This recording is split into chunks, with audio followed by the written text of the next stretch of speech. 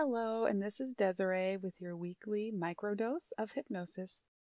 This week I'm going to read you a story, and stories are actually an ancient form of hypnosis. Our minds take the themes, archetypes, and metaphors from stories and automatically make personal meaning of them. So today I'm going to read you a story, and I invite you to just listen passively as your subconscious mind finds the ways to apply the themes within to you and your life. As usual, this is a voice note for your subconscious mind, so please only listen to this when you're able to allow yourself the time and space to be completely relaxed for just a few minutes of your day. And with that, you may close your eyes and allow your mind and thoughts to relax a little as you just listen. You don't have to imagine, you don't have to do a thing, as your subconscious mind does its own thing with the information it receives, as it's been doing since the earliest days of your life. You've been told stories since you were a baby for a reason, and that hasn't stopped as you grew. You read, watch TV, and movies as an adult because storytelling does something for you on a very deep level. Stories, myths, fables are how we learn character, morals, values. As a species, we are made by stories, and we are changed by stories. Today, I'm going to read you a short story from the book Kitchen Table Wisdom, Stories That Heal by Dr. Rachel Naomi Remen.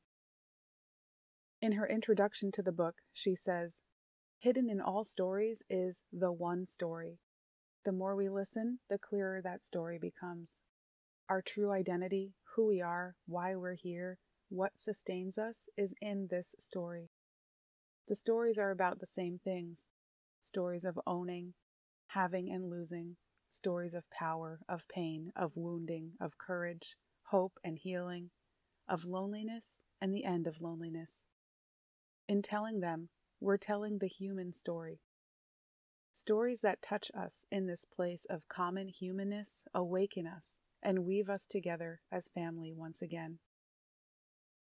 Before I read the story, I'm going to set the stage for you because this story takes place at a spot that changed my life.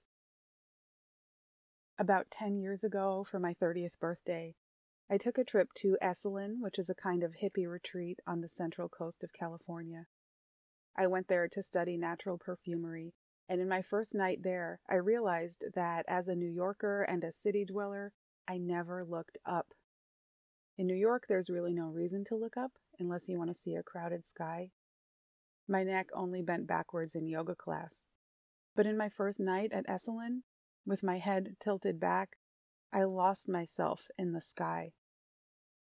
I laid on a lounge chair situated at the edge of a cliff, overlooking the Pacific Ocean for hours, as the moon moved from one side of the sky to the other, and I made wishes on countless shooting stars, with the symphonic sound of crashing waves directly below me. The air had the scent of ozone, herbs, the earthiness of the neighboring redwoods, and sulfur from the hot springs on the property. That's where this story takes place.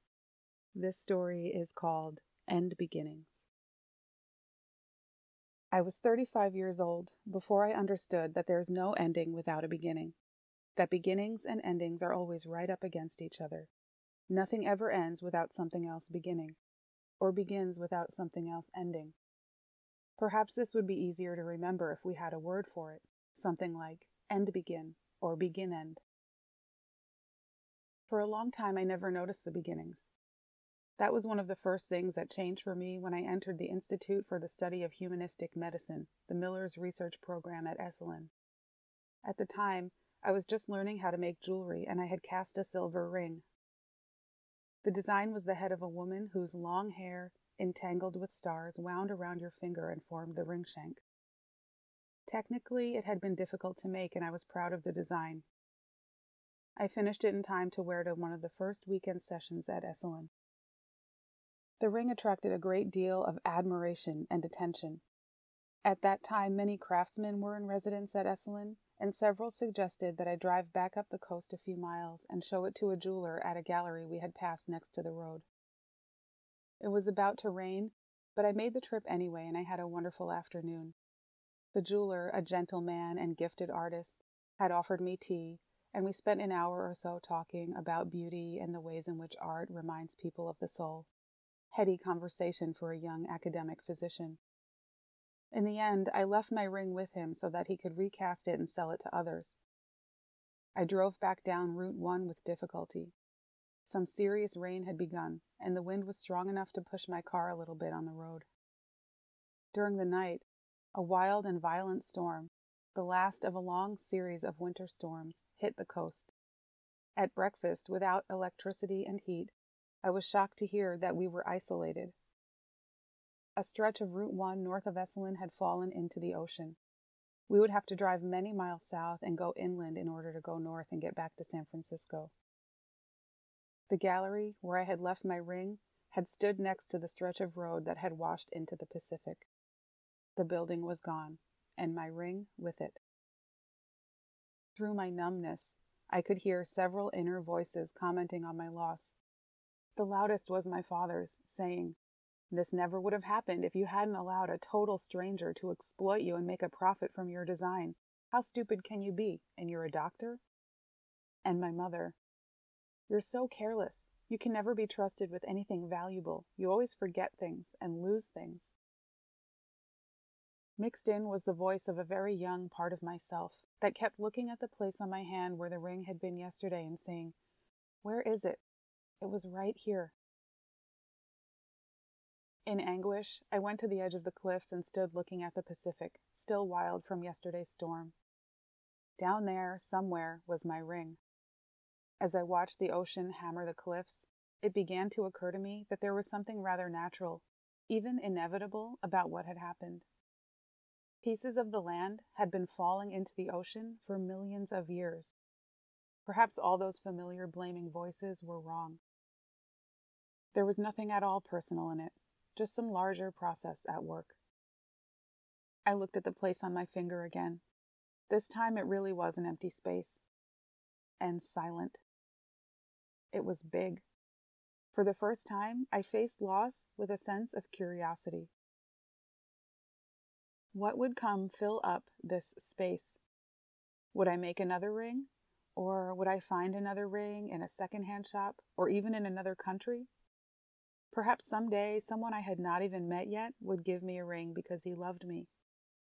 I was 35 years old, and I had never trusted life before. I had never allowed any empty spaces. Like my family, I had believed that empty spaces remained empty. Life had been about hanging on to what you had, and medical training had only reinforced the avoidance of loss at all costs. Anything I had ever let go of had claw marks on it. Yet this empty space had become different. It held all the excitement and anticipation of a wrapped Christmas present. The end. End the beginning. So with that, you may come back to now, open up your eyes, and go enjoy the beauty that is life with all its endings and beginnings. Have a wonderful week.